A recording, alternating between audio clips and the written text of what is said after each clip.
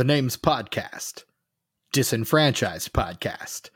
That's right, we're that podcast all about those franchises of one, those films that fancy themselves full-fledged franchises before falling flat on their face after the first film. I am your host, Stephen Foxworthy, and my co-host skiing rapidly down the side of a Swiss Alp.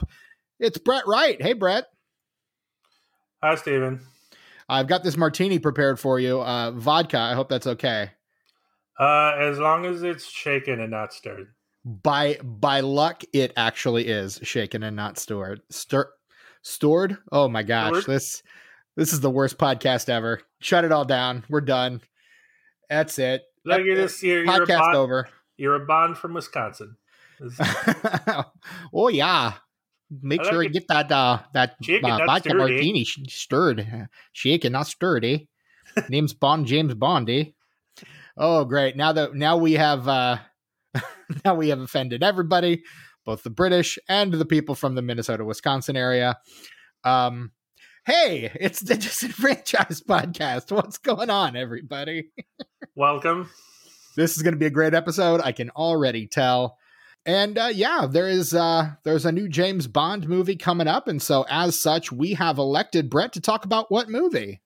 We're talking about the one and only failed franchise in the Bond oeuvre, On Her Majesty's Secret Service. Yes, 1969's On Her Majesty's Secret Service, starring George Lazenby, Diana Rigg, Telly Savalas, Gabrielle Verzetti, Ilsa Stepat, Lois Maxwell, George Baker, Bernard Lee, Bernard Horsfall, Desmond Llewellyn, and many, many others, including but not limited to the great Joanna Lumley in one of her very first film roles.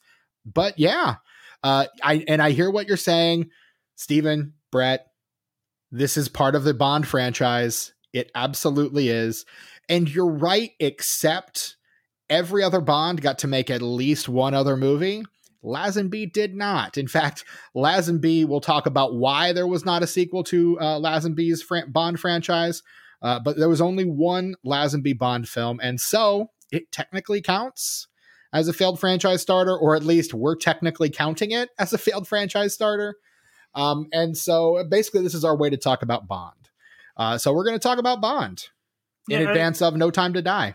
It's no different than like Solo or movies like that. We're like, look, yes, is it a single movie in a larger franchise that you could make an argument that it's part of the franchise? Sure. Mm-hmm. But, I mean, we've just given you at least two reasons why it fits. Yeah. I mean, look, we'll get into all of it for sure. But for now, Brett, what is your familiarity with the Bond franchise? What is your familiarity with this film? Do you have larger thoughts on Bond, etc., etc.? So my history with the Bond franchise is nearly zero. Unfortunately for the audience and you. Let me take a guess, if I may. Mm-hmm. Your entry into the franchise begins with GoldenEye, the video game. Absolutely, Stephen. You've hit the nail on the head. If you were a kid in the 90s who had a Nintendo 64 and at least two friends, you were probably playing the hell out of GoldenEye. I had neither an N64 nor did I have two friends, so I was kind of out on that. Yeah, I was lucky enough to have not only two friends, I had enough friends to play 4-player on-screen co-op. Well, la-di-da. I know. And my own N64. I was living the high life as a teenager. Who knew? Man. So, yeah. So, I mean, obviously, most of my Bond knowledge is going to be modern-day Bond. I think, judging by my reaction to the original Italian job, I'm not much of an Anglophile. And the old-school Britishness of the older Bond films isn't really my thing. Sure. I like the later, more tech-heavy, gadgets and that sort of spy shenanigans. I'm into that more. But overall, not really a Bond guy. Wow. Look, I'm sorry, man. Like, I apologize to you. I apologize to the listeners. You're gonna see over the course of this episode. I don't know a whole lot, and you're probably not going to be happy with my opinion about this movie either. I have a feeling I'm not going to be. Here's the thing: there are really only two camps you can come at for this movie. One is it's a masterpiece. The other is it's hot garbage. And I think you and I are going to fall basically evenly on either side of that argument. Because I think this movie is great. And I'm not a huge James Bond fan. I think obviously my intro to the character was the Brosnan era, though I think I do remember seeing snippets of like the Roger Moore or Sean Connery Bonds on like the TBS marathons that they used to do in the late 90s. But I don't think I ever sat down and watched a whole one of those. It was always kind of bits and pieces here and there, scattered. But, I think the first Bond movie I saw in its entirety was probably the first one I saw in the theaters, which is The World Is Not Enough. And then, wait, was it, which came first? The World Is Not Enough or Tomorrow Never Dies? The World, no. Tomorrow Never Dies. Tomorrow Never Dies is the first one I saw in theaters. Okay. Tomorrow Never Dies comes out in 97. World Is Not Enough comes out in 99. So Tomorrow Never Dies is the first Bond I see in theaters. After that, I do see the remaining Brosnan Bonds in theaters before Die Another Day just puts me completely off the franchise altogether, as it did many other people, which is why they had to hard reboot the franchise after that one. But I've last year in quarantine, I needed, like many people, desperately needed something to do. So I went and watched all the Bonds, which were mostly streaming on Hulu at the time. So I watched all the Bonds in order. So now I know so much about James Bond.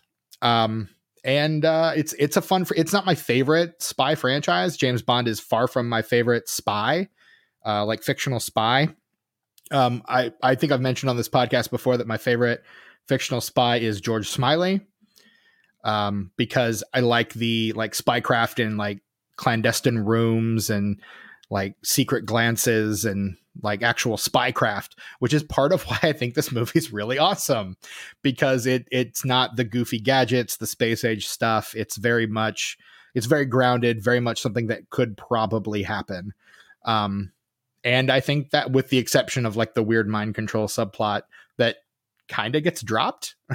But no, it's a fun movie, and I think it's great, and I'm very excited to talk about James Bond. Well, I have the opposite opinion, as you may have already figured out, everybody. Brett's in the hot garbage camp. Well, I can't say it's hot garbage so much as just like boring. I thought it was really boring for a Bond movie. Like, I mean, and like it has everything going for it. Like, it has car chases, it has ski, kind of brutal like ski chases. Mm-hmm. That ski chase, hell yeah, was brutal. It's got one of the best Bond girls. It's got one of the best Bond villains. And yeah, but like, I found myself constantly falling asleep. And are you sure that's not just because you were watching it at the end of a very long day? I mean, that's possible, but it very well could be. But still though, when you're like an hour and 45 into it, and you go and you check the time, and there's still 45 minutes. You love to see it. And you're like, there's still 45 minutes of this movie? Are you out of your damn mind? Nope. I just couldn't do it. So, spoilers, I also didn't finish this movie. That's how much I did not care for it. Now, does that make my opinion invalid? I will let you decide. Some would say yes. Others who already think this movie is bad will probably be like, yeah, that's fair. But I don't know. We'll see. We'll see in the comments that we don't have. You can find us on social media. Let us know who's right here. We are at Disenfranched Pod on pretty much all of them. Yeah, so that's where I fell on it, because I just didn't feel like, because like I said, I'm more of the gadget heavy, seeing him do cool stuff and drive cool cars, and not so much the real spy stuff, quote unquote. Yeah, that's the stuff I eat up with a spoon. I love it. Yeah, so that's where I fall. All right. Well, I guess that's all we've got for today. Thanks for listening to our On Her Majesty's Secret Service episode. No, we're going to get into it. Don't even worry about it. Good night, everybody. Good night, everybody. We're going to get into it. Don't even worry about it. So Sean Connery leaves the Bond franchise, kind of is sick of the character, wants to do other things, like most actors who've been typecast into a specific kind of role. And so the search goes on for the next James Bond, because as they promise at the end of every James Bond movie, James Bond will return. And return he did. So, question, Stephen. Yeah. This is sort of like a small little side tangent. Yeah. Can you think off the top of your head of when an actor has done that and it's actually worked? I mean, depending on your opinion of Connery as Bond, the Bond franchise, potentially, because that franchise continues on for decades after he leaves it. Well, I mean, like an actor leaves a part because he doesn't want to be typecast and then goes on to be successful doing other stuff. Putting me on the spot like that, I'm not thinking of anything immediately, although I'm sure there are examples that I'm sure our listeners will probably be more than happy to let me know about. I mean, Connery is a fairly good example because Connery does find a great deal of success after he leaves the role of James Bond. He wins his Oscar in the 90s for The Untouchables. I mean, like, he goes on to become fairly successful. So in Connery's case, at least, it absolutely works. In terms of like the other actors who've played Bond, it doesn't really work at all. Like Roger Moore was never more famous than when he was playing Bond. Same with Lazenby. Brosnan most of the rest of his career after Bond is mostly supporting roles. He doesn't really get the chance to lead a film, let alone a franchise after that. So, I mean, in terms of this franchise, jury's still out on Craig. He's still got the Knives Out movies. So I'm just hoping he goes full bore into just weird stuff like he was doing with Soderbergh in Logan Lucky, and like he's doing with Rian Johnson in Knives Out. Like, I'm just hoping we just lean full into that, or he leans full into that. But yeah, I mean, in terms of other actors and other franchises, Robert Downey Jr. is trying it now. Doesn't really seem to be working out well for him. Yeah, maybe this is a bad opinion to have, but it's always come off as the most pretentious thing in the world to me. Like, I don't want to be typecast as this incredibly popular character anymore. I'm above that. I'm an actor. Well, as an actor, it gets really limiting. Like, in terms of, because you want to have a career, right? You want to have longevity. This is your job. And so if there's only one thing that you're able to do, that anyone thinks that you're able to do, it becomes increasingly less fun. As an actor, I worked with a particular theater group here in Indianapolis, a community theater group, for a long time. And I did a lot of plays with them, but they were mostly comedies. And one director cast me in a drama, and two of the directors that I had worked with for that company previously came to one of the shows, and they pulled the director of that show aside and said, "I had no idea Stephen could do that, because you never gave me the chance to do that." Like, some actors might surprise you, and some actors do have a lot more in their repertoire. Other actors think they're more versatile than they are. So I think it depends on the actor. I mean, there's a difference between like a character actor and a personality actor. Like, a personality actor is the kind of person who just plays the same role regardless of what they're in, like a Sean Connery or a John Wayne. And they can have a great deal of success doing that. But I mean, that what you see is what you get, pretty much. Whereas a personality or a character actor is known for playing lots of different characters, and they like taking on a lot of different kinds of roles. They're the ones that might surprise you when they pop up in a comedy, but can play comedy as well as drama, as well as whatever else you might ask of them. They're usually guys like Benicio del Toro, who will show up and do like 5 minutes of just the weirdest stuff imaginable in a Guardians of the Galaxy or a Star Wars movie, and then, go on and do, like, I don't know, a Che Guevara movie, you know, like that's just the kind of actor that they are and the kind of thing they can do. So, I mean, there are different kinds of actors. Some actors are personality actors, but like to fancy themselves character actors. Some actors start as character actors, and then once they find their niche, they find it really difficult to get back out of that, either because of the public perception or because certain tics and certain things have become so ingrained in their acting style that they can't get rid of those now.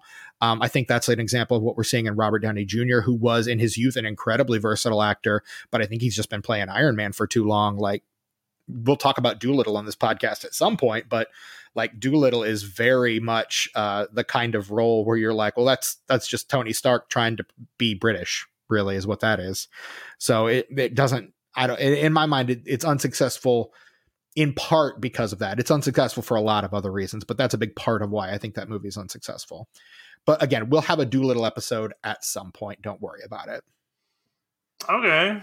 And look, that's the sort of insight that I wouldn't have had because I'm not an actor, whereas Steven is. Strictly amateur, but hey, still counts. Look, man, still counts. And that's the sort of perspective that I did not have. So fair enough. Thank you for that. No problem. Very informative. And carry on. No problem. So Connery steps aside, and again, in his particular case, it ends up working out pretty well because he does end up getting a good deal of success after he plays Bond. But in the steps George Lazenby, who pretty much, and it's kind of a big, almost Scarlett O'Hara level search for the next James Bond, which for those that don't know, in the late 30s, early 40s, when they announced that they were going to be doing a Hollywood version of Margaret Mitchell's Gone with the Wind, David O. Selznick pretty much goes on this massive search for Scarlett O'Hara, where he is screen testing like hundreds of women across the country to play this very iconic character, this very iconic role, before the role ultimately goes to Vivien Leigh, who is perfect in that movie. I mean, the movie itself, problematic as hell. She is incredibly good in that movie. And the search for James Bond kind of had a similar vibe to it. Like, every time there's a Bond actor steps aside, there's always like, who's going to be the next James Bond? And like, there's a bunch of attention paid. Like, this was the first time that had happened. So the idea that someone else would be playing James Bond was kind of huge. And so they're searching all over, high and low. In comes this Australian model named George Lazenby, who secures the role by doing one incredibly savvy thing. Before his audition, he calls up the tailor shop in Savile Row. Is the audio bad? Okay, you were wincing, so I wasn't sure if there was an audio issue. Oh no, I didn't know this guy was a model. Oh yeah, I was like, no wonder he's so bad. How dare you? He ends up securing the role of James Bond by doing one incredibly important thing. He goes to the tailor shop on Savile Row in London, where Sean Connery got his suits, and basically saw that there was a suit there that Sean Connery had never picked up. It was Connery's suit. He had never picked it up. It was just sitting there in this tailor shop. And Lazenby says, fit me for that suit. And so the tailor does, fits him for the suit. He shows up for his audition in Connery's suit. So he walks in, and essentially they're like, you look like James Bond. And that is ultimately what secures him the role. Like, he walks in and he is James Bond. And so he ends up securing the role based on that. Brett's having feelings right now. Oh, God. No, look, no wonder this guy sucked, and no wonder he didn't get a second movie. You cast him because he looked the part. They didn't bother to audition the man and his acting ability at all? I'm sure they did, but here's the thing. If you want like a it's the late 60s, Brett. Like, image is everything, and Bond, the image of Bond is the image of cool. Well, like, that's sure. What it is. It's that effortless coolness. But did you say the name of this tailor shop, by the way? Was it mentioned? I did not, no. Was it the King? I don't know the name of the tailor shop. I just know that it is the tailor that Sean Connery went to. Was it the Kingsman by any chance? No, it was not. It was not that tailor shop. Okay. Here's Brett, I don't want to be the one to break this to you. Uh-huh. but that's not real. What? No, how dare you? I know. I'm very sorry. You've crushed my dreams. I'm so sorry, buddy. I wanted to join their ranks one day. But you're not British. That's a problem. Shut up. I can be whatever I want to be. Not with that accent, you can't. Yeah, that was real bad, wasn't it? That was pretty awful. Oh, pretty unimpeachable, my friend. That was real bad. I apologize to everyone listening. Oof. Yeah, that was oof. But I mean, it's the same thing like when you hear Americans talking about how they're waiting for their Hogwarts letter. I'm like, no, you're gonna get a letter from Ilvermorny and you're gonna like it because you don't get Hogwarts letters in America. I'm sorry, owls don't fly over oceans. It's not gonna happen. Nope. Sorry. Hate to be the one to break that to you, but that's just how it is. You just gotta crush your dreams. That's what apparently that's my role on this podcast.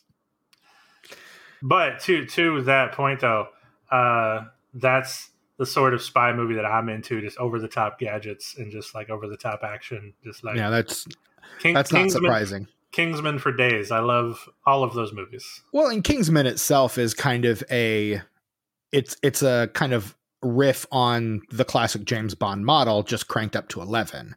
Oh yeah, for sure. So, whereas for me, the Kingsman movies are a bridge too far. I'm just like, is there any way we could take this and just strip it of everything that makes it different and just like set it in a quiet room in the middle of like the winter somewhere? Like, could we do that? Maybe is that like, and just have a bunch of people like suspecting each other like that? Cause that's really cool. I like that. You just want to watch some people play like One Night Ultimate Werewolf for like, hell yes, for like an hour. Yes. Oh my gosh. Yes, that sounds perfect. But no, one of my favorite movies of the last decade is a movie we will absolutely cover on this podcast. Tinker Tailor Soldier Spy. I absolutely love it. Brett will absolutely hate it. He will fall asleep 7 times before the end of the movie and probably not finish that one either. But I cannot wait to talk about that movie because we're never going to get the rest of that. And it's based on a long running series. Okay. Smiley was kind of the anti-Bond. And so that's kind of why I love him.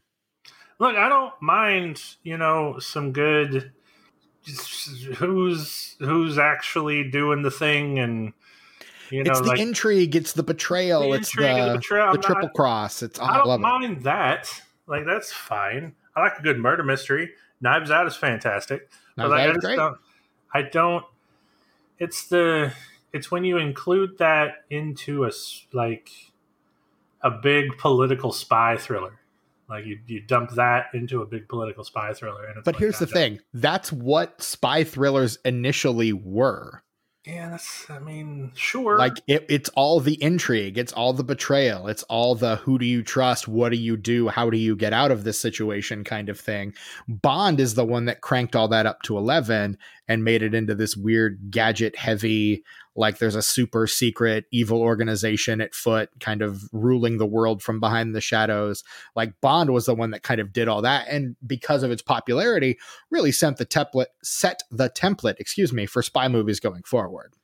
And honestly, I think that's way cooler that there's like, you got this one guy with all these cool gadgets. He's like a superhero fighting this like Illuminati style evil or empire behind everything. That's way cooler than just like, yeah, Russia really hates China and we're going to send this guy in to hopefully stop it. Whatever. Here's the thing though, Brett, you're in the majority, so you don't have to really defend that position. See, I don't know. Cause I as much as I love those style of movies, I don't watch them all that much. And I'm also not in that discourse. So until you just said that, I had no idea I was in the majority. I feel like I was in the minority, but hey, cool. I'm in the majority. Hey. No, I mean, because you're in the majority because that's like very emblematic of the type of movie that just gets made anymore. Like that's the only kind of like the big superhero guy facing a giant organization. Like that's what, what was that? Winter Soldier, Captain America, the Winter Soldier was pretty much. And, people think that's the best Marvel movie. So, I mean, there's a point there. There's something to be said for all of that. I just, for my part, Love those quiet thrillers where it's all about, the intrigue and the actual spycraft, which is why I think this movie is so good, because it's about James Bond actually doing spy shit, as opposed to, opening a suitcase and a helicopter popping out of it.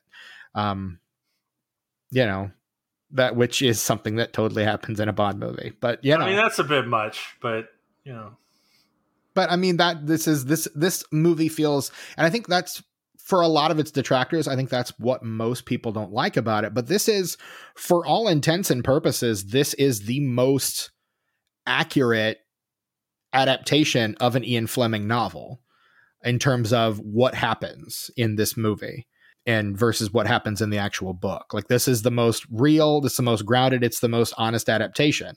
So I don't know, something to be said. Well, that's just something that happened over time, right? Like the James Bond in the movies, it's just an entire franchise of in-name only adaptations, right? Like, yeah, particularly toward the end, where literally they start taking the names of Ian Fleming short stories and putting them in front of Bond movies, even though they have nothing to do with them. Like Quantum of Solace, well, I think the last time they tried that. Or like naming it after something Fleming adjacent or Fleming related versus something that Fleming actually did. Yeah. So, I mean, I get that, but there doesn't seem to really be a whole lot of people wanting accurate James Bond book adaptations anymore. We're all about the flashy Kingsman style over the top shenanigans. Sure. And I'm going to be honest, when they rebooted with Daniel Craig, I thought that what we were going to get next was a series of very faithful adaptations to the Fleming novels. And they pretty much did one relatively faithful adaptation and then just decided to do their own thing, which is fine. That's okay. But by the same token, I was like, oh, we kind of a missed opportunity there, but oh well.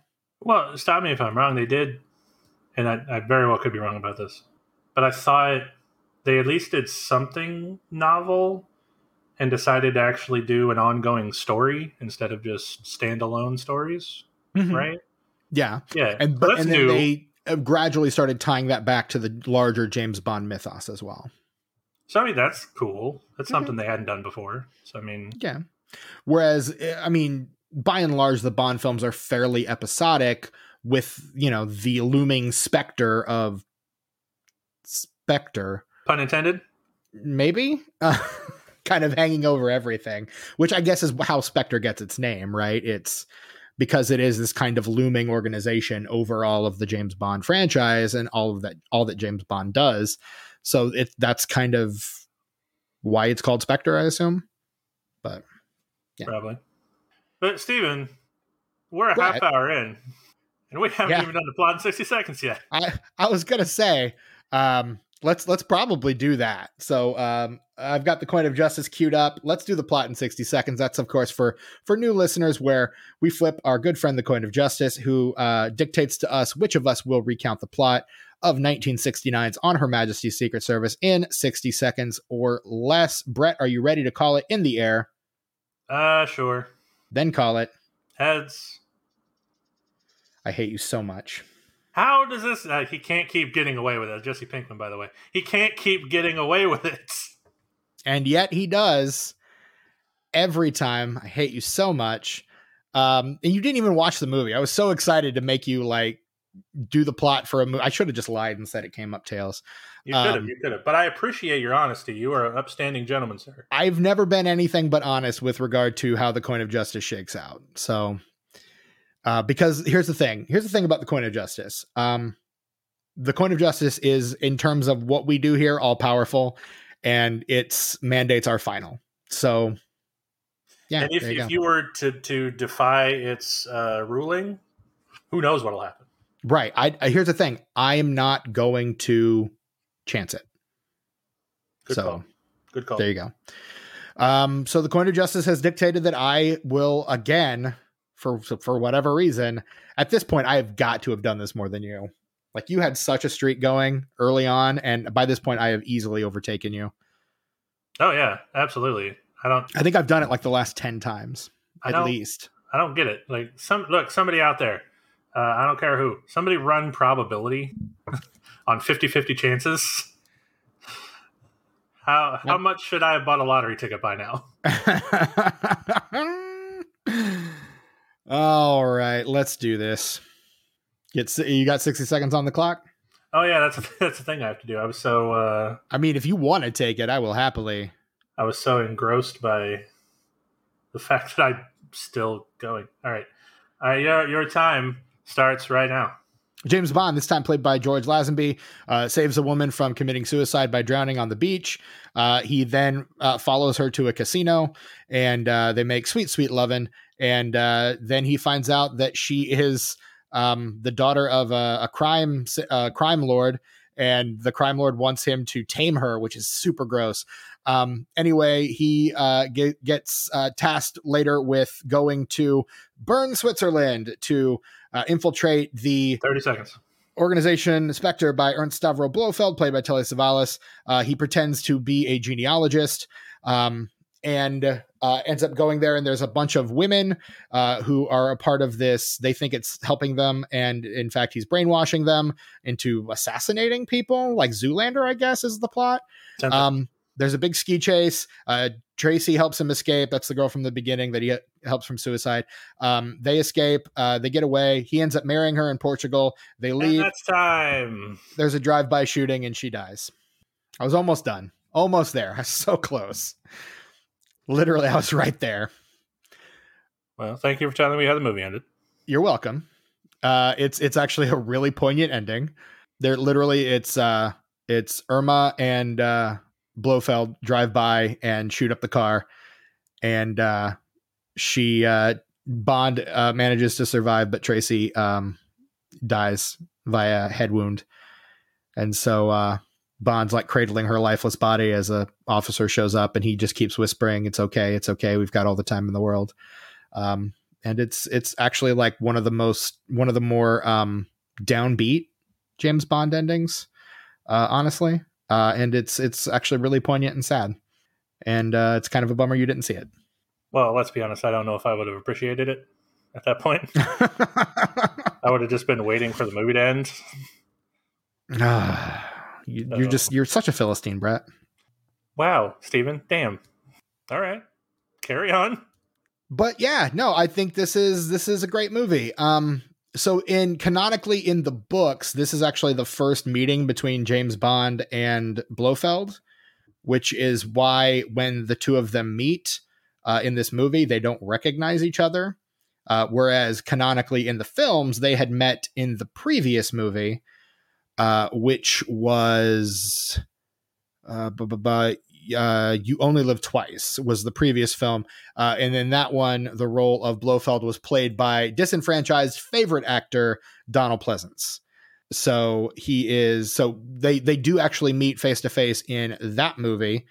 But again, because this is such a faithful adaptation, it leads to this kind of disconnect between the films, because in the books, this is the first time they'd met. And had they met before and Blofeld and Bond were actually the same two people, then Blofeld probably would have recognized James Bond and vice versa.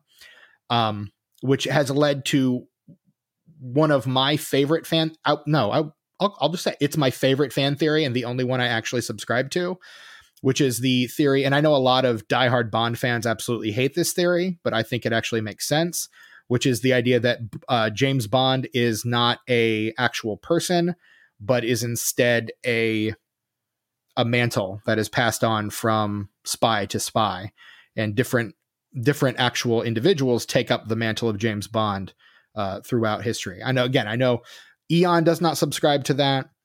Diehard James Bond fans do not subscribe to that.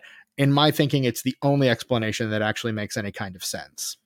Well, yeah, I've actually watched a couple of videos about it, and there's way too much evidence, because most people strike this movie from canon.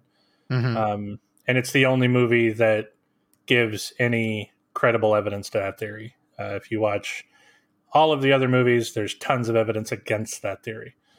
Sure. And I think it depends on what you choose to because there have been some of those videos because I've watched a few of the same where they're just like, well, we can discredit all of this stuff, all of these things that prove this theory, because we're going to ignore those and we're going to focus on all these things that disprove that theory. Whereas if you paid attention to the stuff that you say disproves that theory, it actually makes the other theory seem a lot more credible. So I don't know. I think it's just a matter of preference. I like the idea that there are multiple Bonds. It makes sense that this would be the only Lazenby Bond then, because as soon as he takes on the role of James Bond, the woman that he loves ends up dying at the end of it. And so he just kind of backs out of the spy game altogether.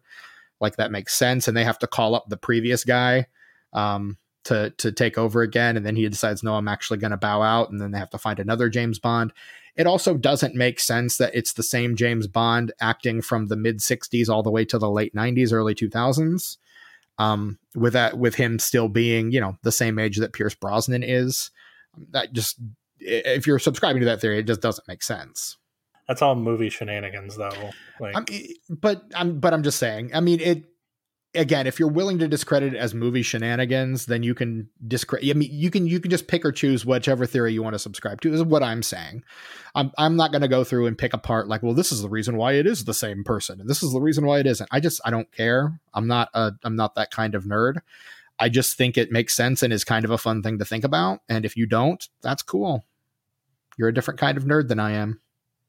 Well, I think that's all of that is one of the reasons yet another reason why this fits our criteria, because this movie is not considered canon by most fans because it's separate. It's the only movie that lends in my opinion, lends credibility to it's just a Mantle theory, because he even has a line at the beginning. I bet that doesn't happen to the last guy.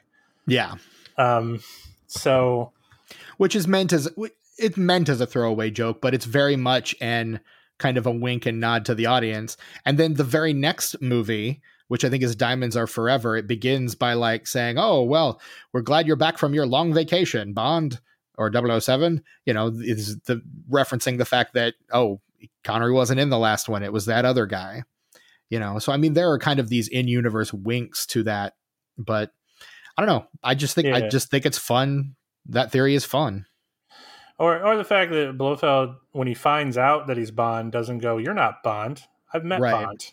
Right. Like, I know James. I know 007, and you, sir, are no 007. Yeah, it's perfect for something for Blofeld to say. But it's whatever, man. It doesn't really matter at the end of the day. It's just a fun thing to think about. It's a fun fan theory, and here's the thing. How it stay. I generally don't like fan theories, just as a rule. But this is the one exception, I think, to that for me personally. Like, I just think it's a fun fan theory, and I like it. And I think it actually, unlike most fan theories, actually like makes the movies a little better and a little more fun. So again, you may disagree. Your mileage may vary, and that's fine. It's okay to have an opinion different from another person's opinion. Yeah. It's okay to have an opinion different from a large corporation and character copyright holder as well. It's okay to have a different opinion from their opinion also. So exactly. Because you know what? Just don't be a dick. Yeah, just don't be a dick about it. Just, like what you like. It's fine. Just don't be a dick about it. Yeah, our motto here, disenfranchised. Don't be a fan. Just like stuff. Just like stuff, man. Just like what you like. It's okay. And we'll let you like what you like if you let us like what we like. That seems fair. Yeah, take this episode, for example. I don't like this movie, and Steven thinks I'm a Philistine for even considering not liking this movie. So, but does that mean that I hate Steven? No. We respect one another's opinions. Correct. Even if he's kind of mean about it sometimes. It's okay. I have probably called you worse things than a Philistine. Maybe. I don't know. Have you? Wait, don't answer that. So the director of this film, Peter Hunt, had previously been an editor on a lot of the other Bond films, actually. He was an editor on Dr. No, From Russia with Love, Goldfinger, and he was also an editor on another 60s era spy franchise, The Ipcress File, starring Michael Caine. Which is kind of one of those forgotten British spy franchises, but he was a long-serving editor for the Eon Corporation for the Broccoli family. He had done a lot of Bond movies, and so they're like, hey, we'll let you take your shot at directing one of these. And this was the movie that he directed, and I think it's great. I mean, like, cinematography and direction, not bad. I mean, yeah, for a movie of this era, I thought it was fine. Yeah, looks good. And I think it's very much a movie. It also is very much a movie set in its time and place. And I think that's nowhere more apparent than the wardrobe. Like, Bond is wearing like ascots and cravats, and like nowhere does Bond look like more of a fancy boy than he does here, which I think is another reason why this movie lends credence to the different Bond is different people theories, because no other Bond looks like George Lazenby's Bond. Like, he's very much dressing in what counts for like late 60s cool, like late 60s fashion. Yeah, if you would tell me that Mike Myers based his Austin Powers on this Bond, I would believe you. At least in terms of the like clothing choices, 100%. Yeah, 100%. Yeah, it makes perfect sense. Absolutely. Like, I mean, the suit that he wears in Burn is pretty much like from the neck to the waist is pretty much the Austin Powers suit. Like, it's with the blue jacket and the ruffles. Like, it's pretty much the same thing. Yeah, absolutely. Which is, again, it's great. But yeah, so George Lazenby is an Australian model, and he is the lucky man who lands the gig of James Bond. Before this, I think he was mostly in advertisements in Great Britain, because this is his very first film role. He has never done another film before this one. This is his very first film role, and he is the lead of a major franchise. So that is wild that this is his very first film. It's got "doomed to fail" written all over it, though. Like, I'm not. I mean, like, with that literally. attitude, sure. Well, no, but like, no, I mean, take all that into consideration. You're taking somebody who theoretically has no acting experience, has only been a model, gets the part mostly because of how he looks, and you're going to throw him as the lead in a major franchise that's got "doomed to fail" written all over it, regardless of what you think about this movie. Sure. I mean, Brandon Routh is in kind of a similar situation when he takes over as Superman in 2006, although he actually has credits to his name prior to that. Not a lot of them, mind you. Like, he's still very much an unknown, but he gets cast as Clark Kent and Superman based, again, predominantly on how he looks. Now, that is, of course, another movie that we will absolutely cover on this podcast one day, though it'll probably be a while because that director is awful, fully canceled, and our original He Who Shall Not Be Named. So, you know, we're going to have to talk about an entire episode of where we don't mention the director at all, even though there is plenty to talk about with that director. Ugh. I mean, we definitely could just, because of him, strike that episode from the record altogether. We don't have to talk about that movie because of him. Sure. I mean, there are other Superman adjacent stuff that we can talk about. That's very true. Yeah, I mean, it's a real John Landis situation. Like, we don't. Sure. But not only is the director like fully canceled, but the main villain, the actor playing the main villain in that movie, also fully canceled. Like, that's one of those like just like cursed movie kind of things. That's a double reason to not talk about that movie ever. Oh yeah.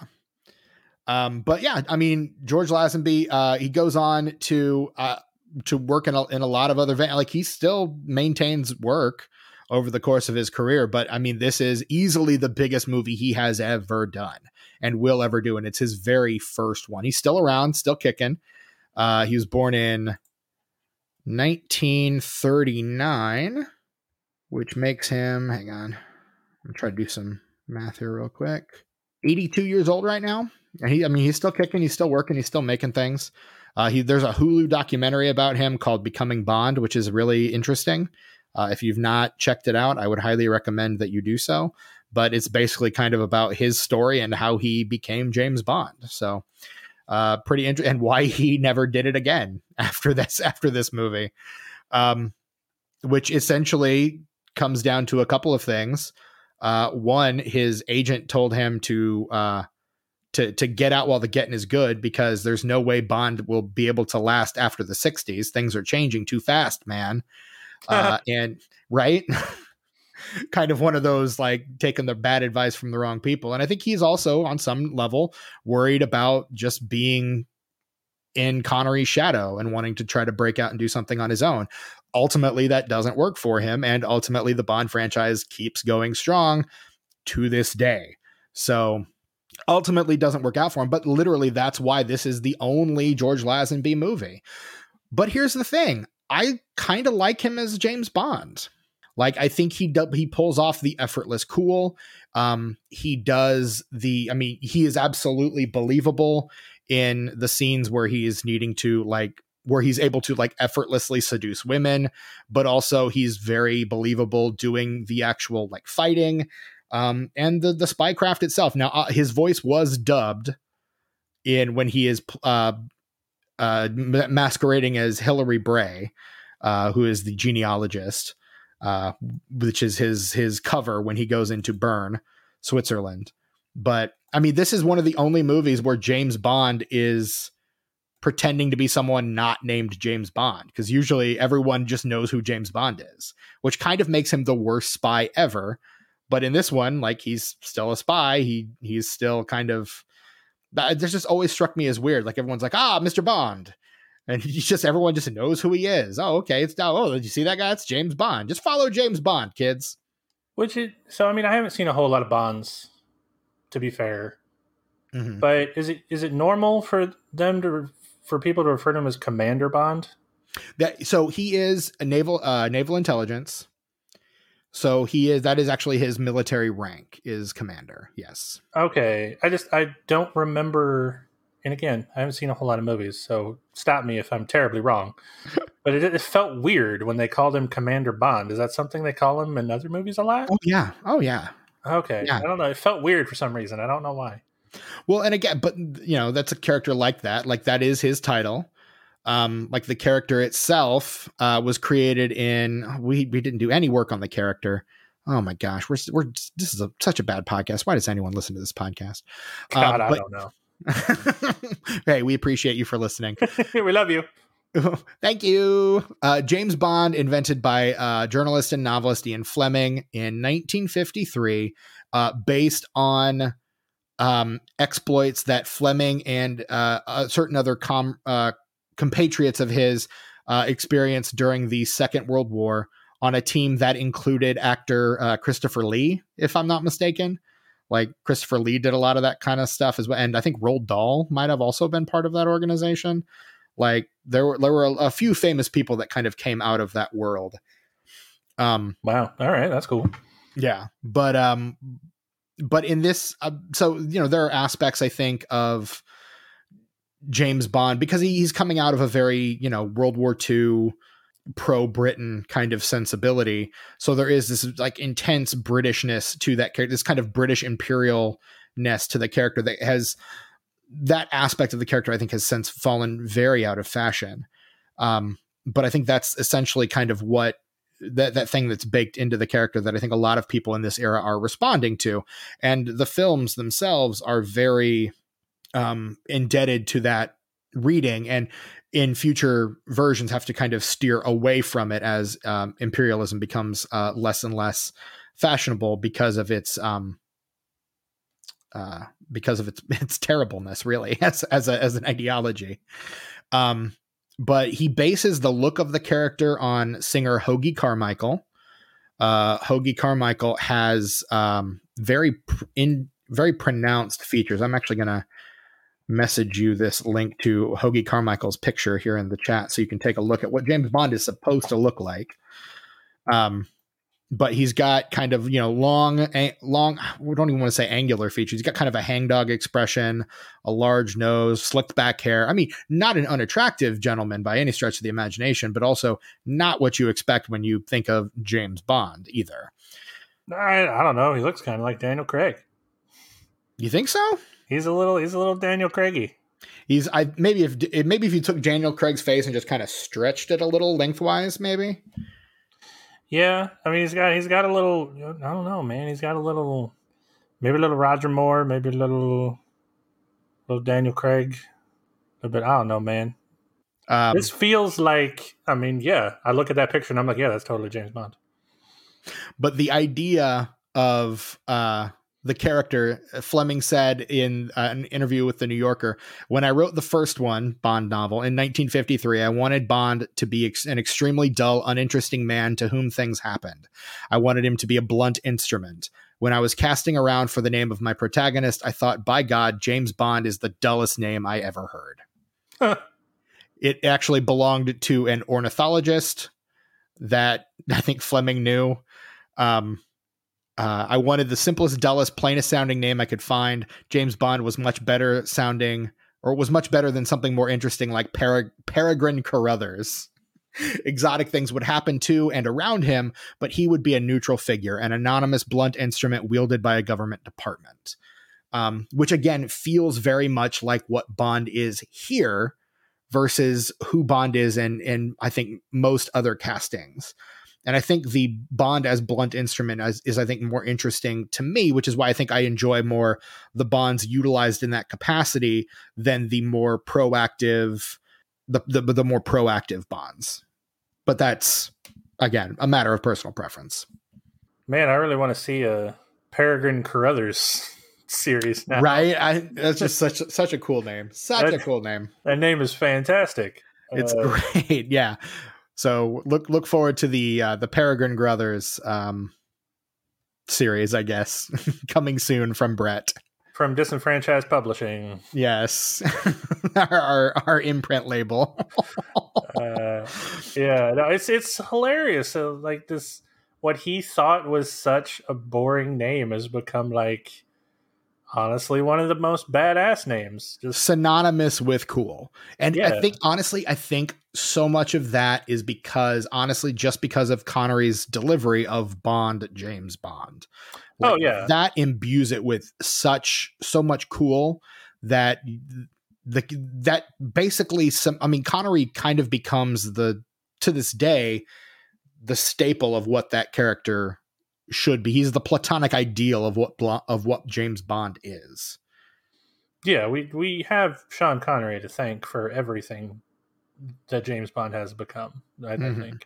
Yeah, much to I think Connery's great joy and great anguish. I think he became so incredibly indelible or inextricable from that character. I think that was kind of his big regret, is he never liked playing James Bond, versus other actors like Terrence Stamp, who once went on record saying, I've always wanted to play James Bond, but never got his chance. But I mean, when they were looking at casting James Bond, they did look at two potential future Bonds. They did look at both Roger Moore and Timothy Dalton. Timothy Dalton turned them down because he felt he was too young at the time, which he absolutely was. And Roger Moore turned it down because he was working on The Saint at the time. See previous episode on The Saint with Val Kilmer and Elizabeth Shue. And that's kind of becomes the habit for Bond, is when they start looking for actors, they've got a couple of people in mind. And when they don't work out the first time, they come back to them later and go, hey, you remember when we talked to you about Bond? You interested again? Yes? No? Which is why if the next Bond turns out to be Clive Owen, I will not be very surprised. Honestly, I am in the camp that a lot of people are in right now, and that we would really love to see Idris Elba play the part next. I think Idris Elba's a little too old at this point. I think if he'd have taken over when Craig did, I think it would have been perfect. But I think at this point, he's a little too old. I would like to see them go a little outside the box. But again, that's me. Well, it's a very Doctor Who situation, right? Like Idris Elba playing the part is outside of the box for these people. Right. But I think he in a lot of ways, he seems to be the heir apparent. And I don't think he's particularly interested based on some of the things that I've read. Like, because they go, hey, should James Bond be black? And he's like, I don't know. Why isn't James Bond a woman? And everyone's like, oh,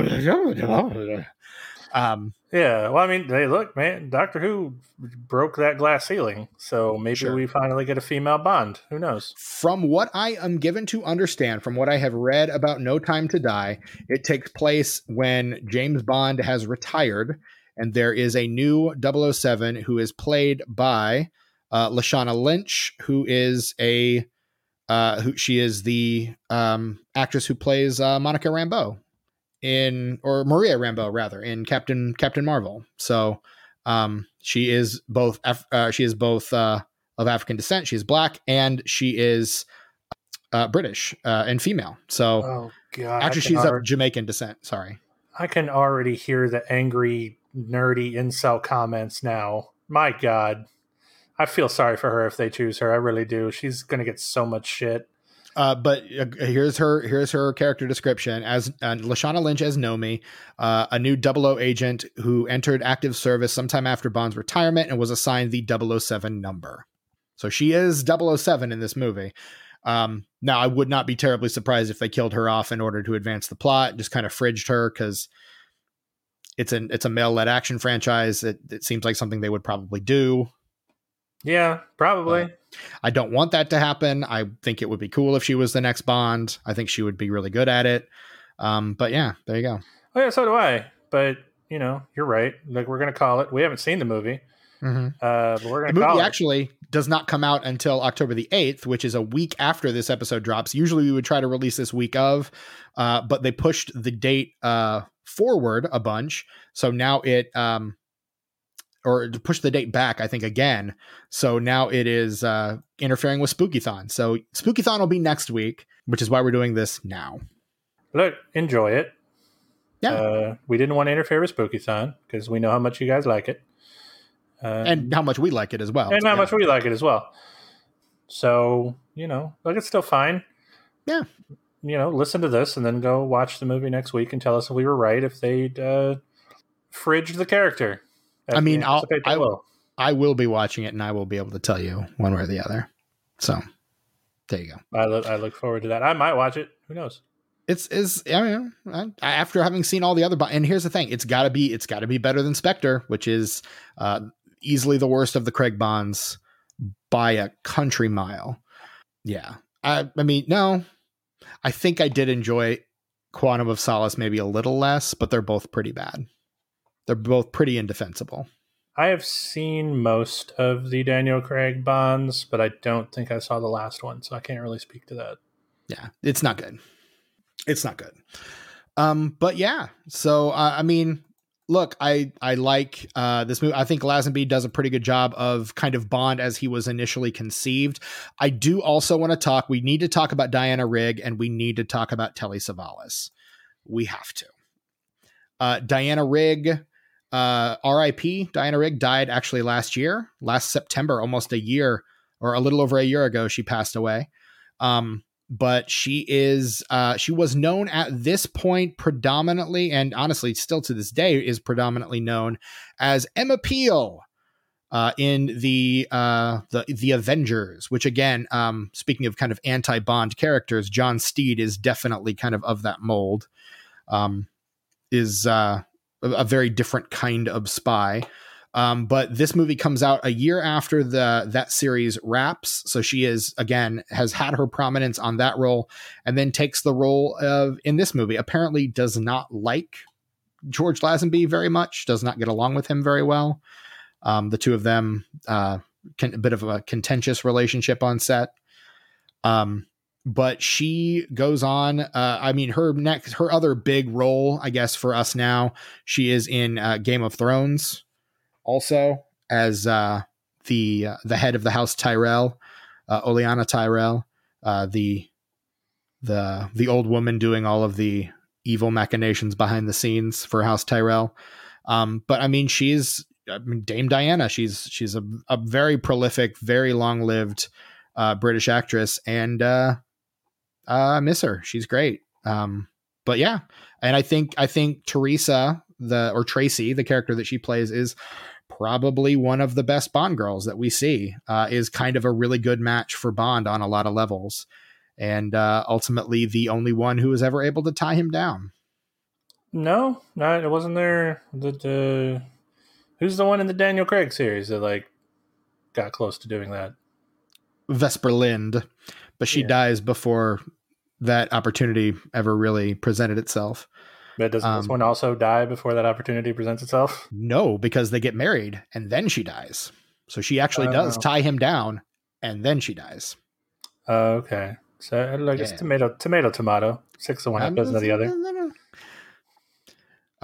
But yeah, she actually, Diana Rigg's final credited role is going to be in Last Night in Soho, the new Edgar Wright movie that is coming up hopefully very soon. I've heard a lot about that movie and really, really want to see it. But apparently Diana Rigg will be playing a role in that movie. Oh, that's cool. Yeah, that movie does look very good. I am looking forward to it.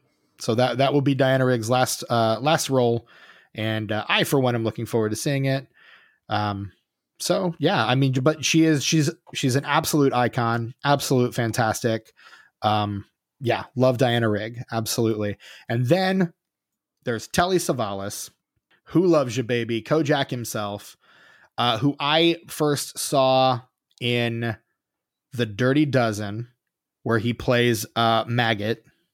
His character's name is Maggot, and it is. Have you seen The Dirty Dozen, Brett? I don't believe I have, no. It's so freaking good.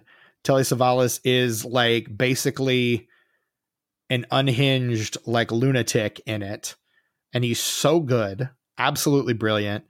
He's Pontius Pilate in The Greatest Story Ever Told. Again, his most prominent role for US audiences is absolutely Kojak, where he, the lollipop sucking Greek detective from Chicago who loves now that baby. I'm aware of. I'm aware of that. Okay. I know him from that. Gotcha. But he's in the Muppet Movie, which is a perfect film.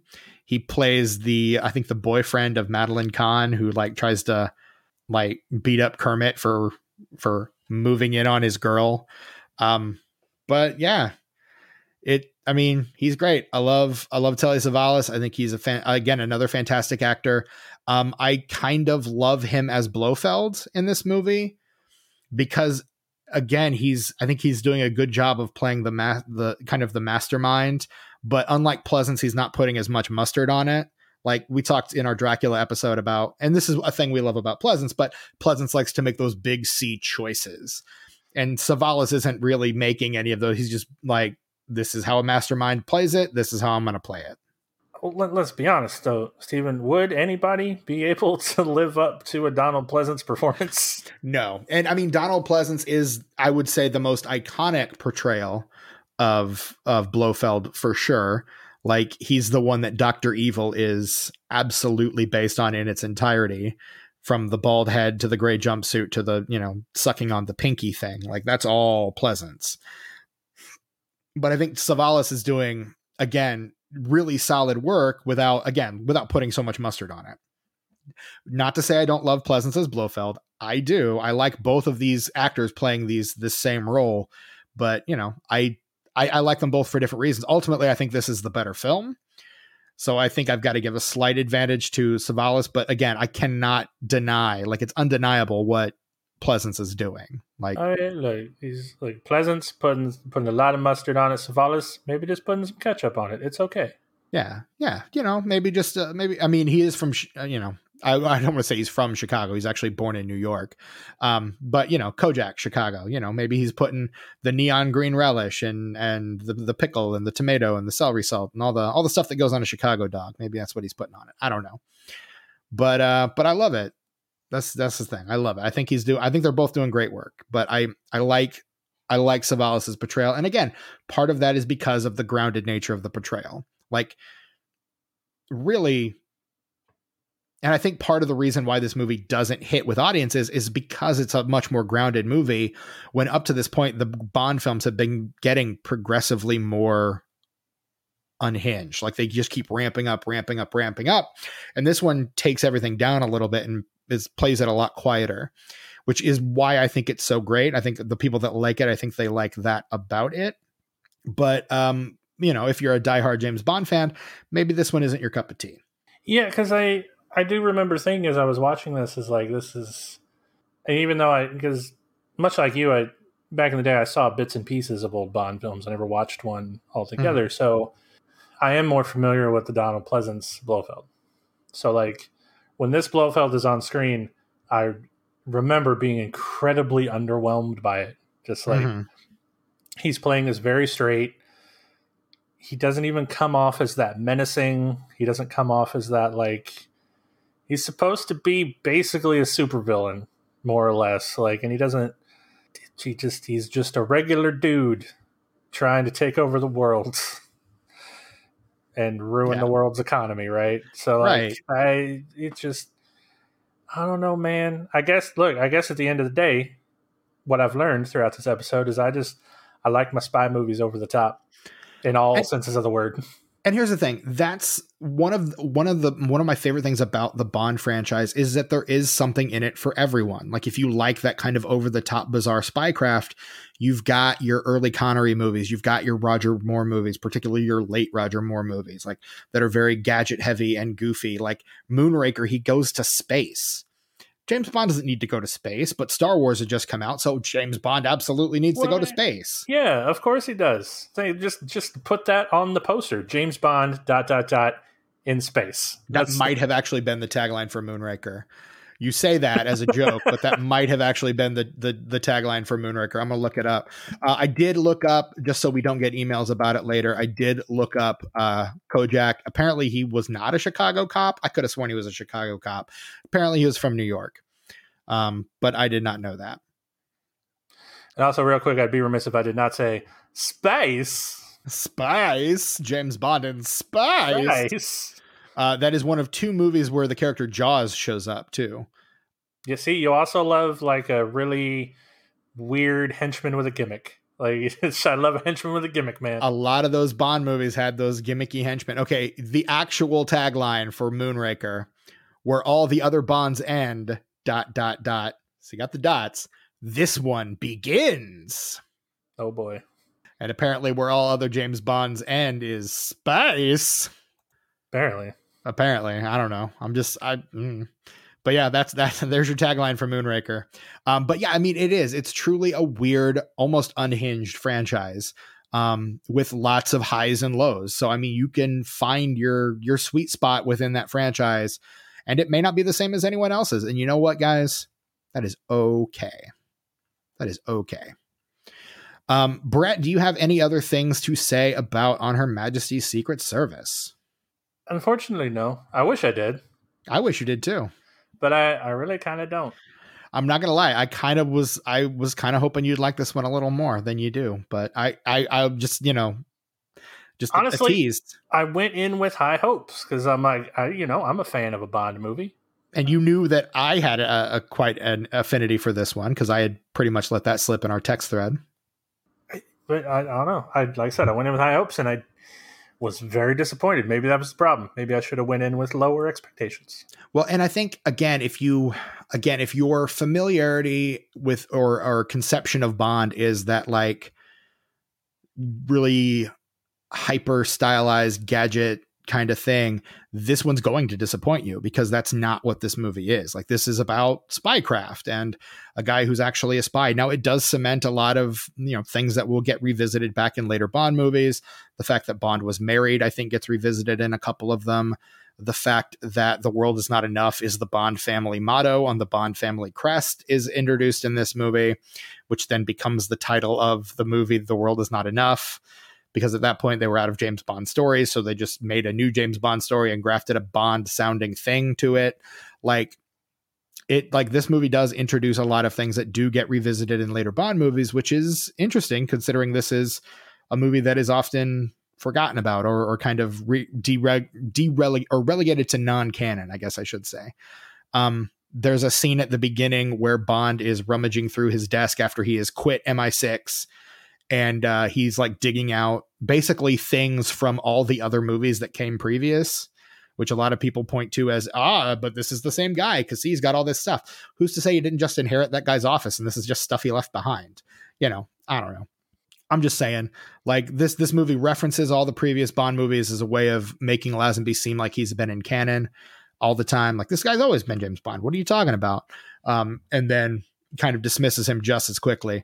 One interesting thing that this movie does do is it leaves his face out of a lot of the marketing.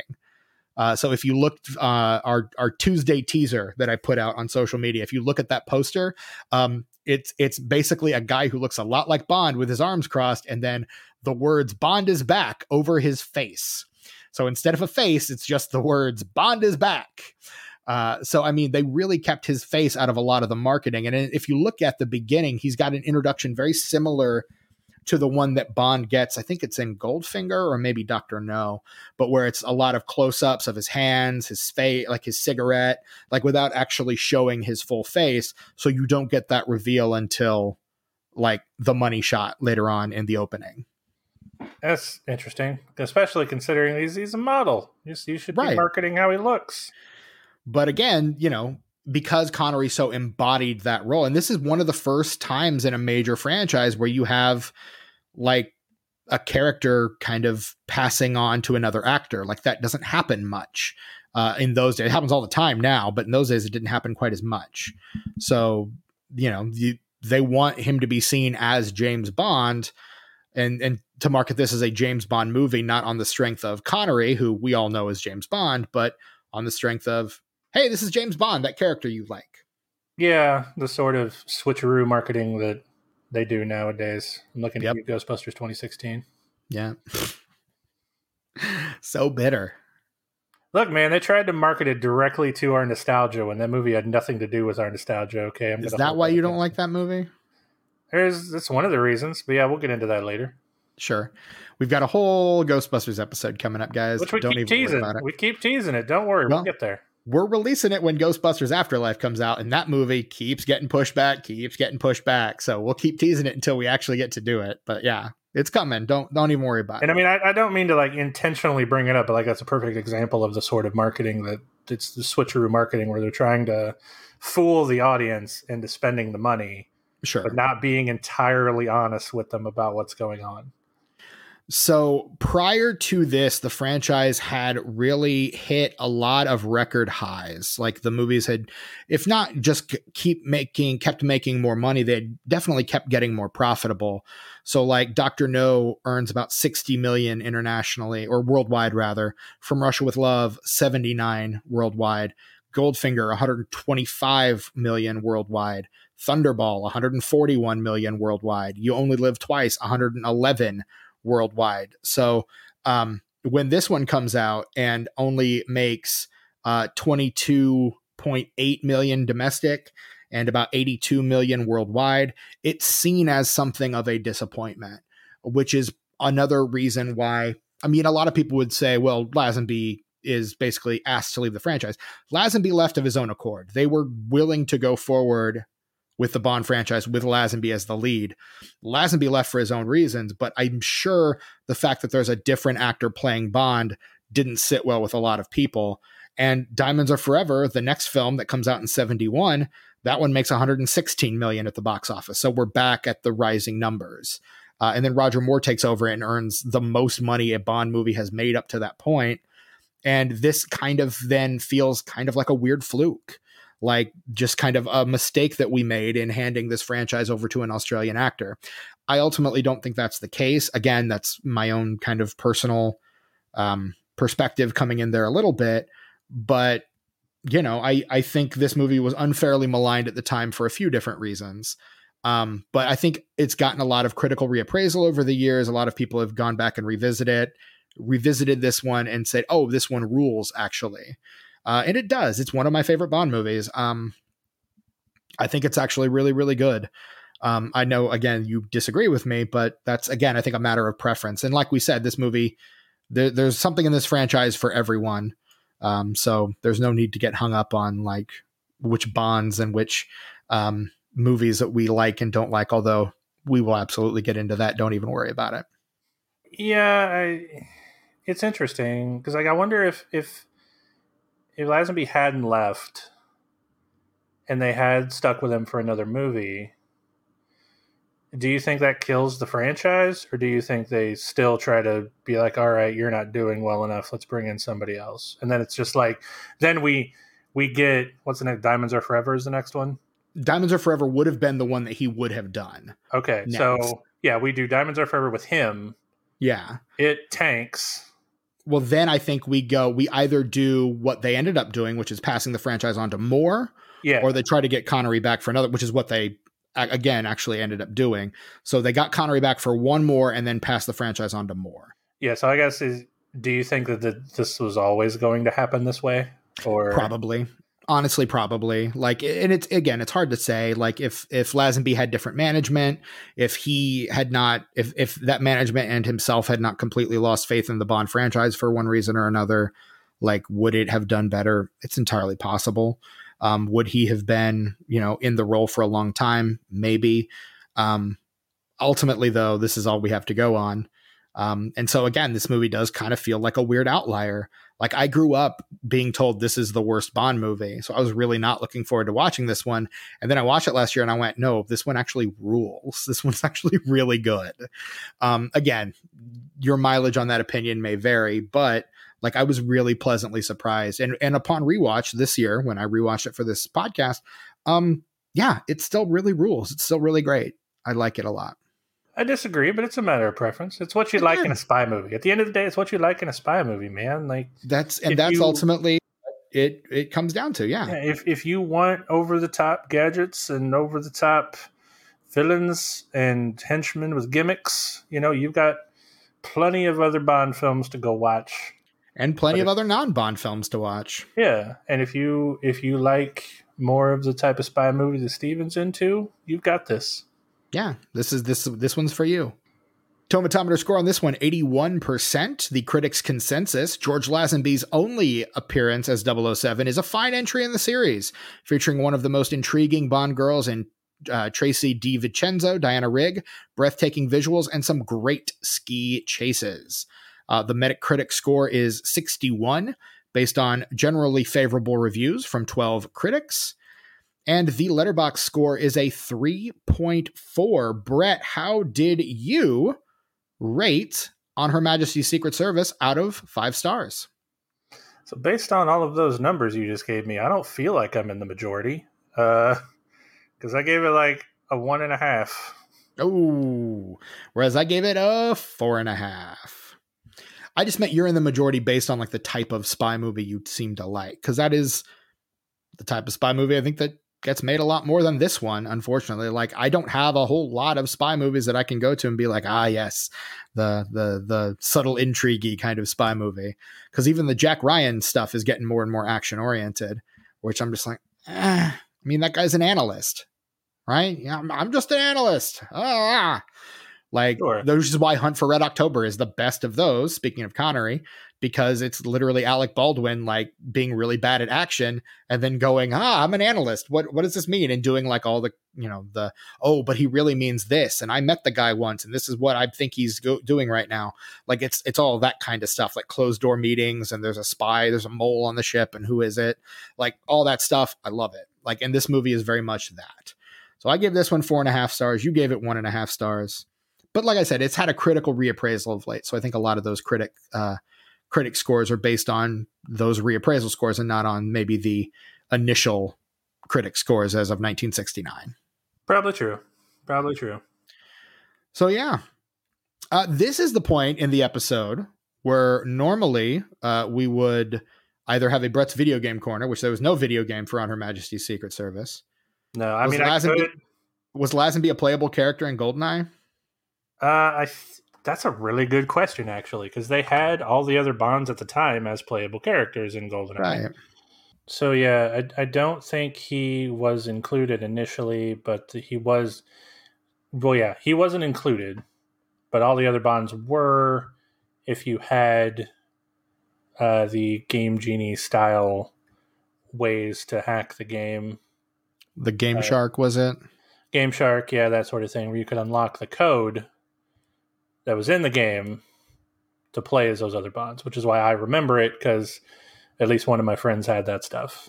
Gotcha. Where we could unlock the characters that were in the coding of the game, but not actually in the game. But yeah, I mean, I could take this time to talk about GoldenEye, but I mean, it's not really relevant to this movie. Especially since there's not a George Lazenby in there. No, and but there may be another opportunity for me to talk about GoldenEye, the video game. Maybe on a Patreon. Let's talk about that, because again, this is the part of the show where we would normally pass it off to a Brett's video game corner or to a top 5 list, and it should be noted, Brett, that as of right now, we are not doing any more top 5 lists on this feed, or really on this podcast. Honestly, if we're being really honest, we're not. But why? We're not, and I think the reason for that is because starting tomorrow, as of the release of this episode, starting tomorrow, we are going to be launching the Disenfranchised Patreon. Ba-bam! Disenfranchised Patreon and free balloons for the kids. And free balloons for the kids. Free balloons are not actually for the kids, or are they free? So what we're going to do is we're going to actually start a Patreon. So if you want to, a lot of people have been asking for it. People have been talking. They're talking about the Patreon. I don't know what it is. We're looking into it. But, a lot of people are talking. They're saying it's good. I don't know. We'll see. We're actually launching a Patreon tomorrow. Tomorrow you can go to patreon.com/disenfranchpod. And for the low price of just $5, you can get 2 additional podcasts produced by Brett and I for your ear. So if 4 to 5 podcasts a month is just not enough for you, hey, guess what? We're going to give you a couple of extras. And what we're going to give you, Brett, is what? So what you're going to get for that $5 donation, you will get 2 episodes a month of top 5 lists. What's it called, Brett? What's that new side podcast called? It is called Disenfranchised. Hey, what a great name. Stroke of genius marketing there. Synergy, baby. Synergy. Where, you'll get to hear Steven and I talk about top 5 lists of all sorts of things. We'll go ahead and give you a little teaser right now. The next one coming up will be James Bond related. And that one will drop on October the 5th. So we're launching the Patreon tomorrow. You got 5 days to get your monies in. And that way you can be the first of all your friends to hear our first Patreon episode, top 5. It's actually a James Bond stravaganza. Yeah, we're talking top 5 favorite James Bond movie themes, top 5 favorite James Bond films. We're even going to do a power ranking of our Bond actors. Technically, there are 6, so it's not going to be a top 5, but we're including it on the top 5 just because, of course, we are. So that is, again, twice a month on the 5th and the 15th. You will get new episodes of Disenfranchised from us, 2 guys that you like. We're going to have a bit more information about it tomorrow when it launches. You can tune in back here to the feed, and there will be a little more information about it. But yeah, that's what we've got for you. And that's the exciting news. So if you want to hear our thoughts on what the best James Bond themes are, who the best James Bond actors are, what the best James Bond films are. Yeah, we've teased some of that here, but you don't even know the extent of our thoughts on these matters. So tune in tomorrow, patreon.com/disenfranchpod, and we'll tell you all about it. Don't even worry about it. Yeah, and I hear some of you out there going, yeah, but why do I care? Let me tell you why you should care. Because we're some cool dudes. Yeah. We have fun banter. Yeah. It's entertaining to listen to. Yeah. And don't you like to be entertained? Yeah. I like to be entertained. Yeah. And being super entertained for just $5 a month, that seems like a pretty good deal. That's a great deal. Just $5 a month. It's $60 a year. It's really not that bad when you consider all the entertainment value that you get from this podcast. I mean, if you think of all the stuff we're giving you for free, we're going to hold the good stuff back for behind the paywall. You better believe that's going to happen. So, I mean, a fool and his money are soon parted. Part some of it our way. You know what I'm saying? So, yeah. That was not all of that was terrible marketing, Stephen. You quoted them an entire yearly price. You called them fools. What are you doing? Yeah, because you've never insulted our listener base before. Shut up. They don't know that. If they've been listening for any length of time, they know that. Look, everybody, I love you. Please support our Patreon. It's gonna be great.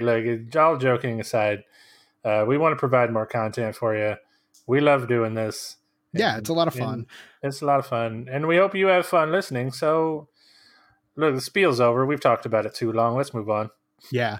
So, I mean, we won't belabor the point, but yeah, again, tune in tomorrow for more information about that. We'll have some more to say tomorrow for sure.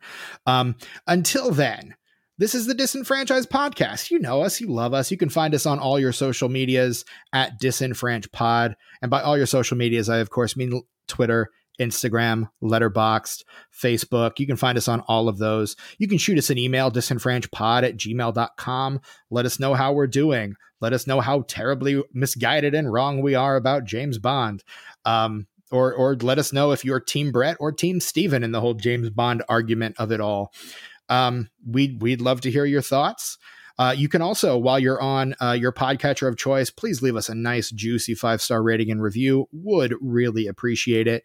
It's going to help us find a lot more listeners and get, spread the good word of Disenfranchised for sure. And honestly, I feel like it's been happening. It has. And I would say it is easily the best way that you can help us for sure. Particularly if you don't want to give us $5 for Patreon, you can absolutely give us a rating and review, 5 stars, because it doesn't cost you anything. So it's a nice, cheap way to help us out if you're not quite willing to take the Patreon jump quite yet.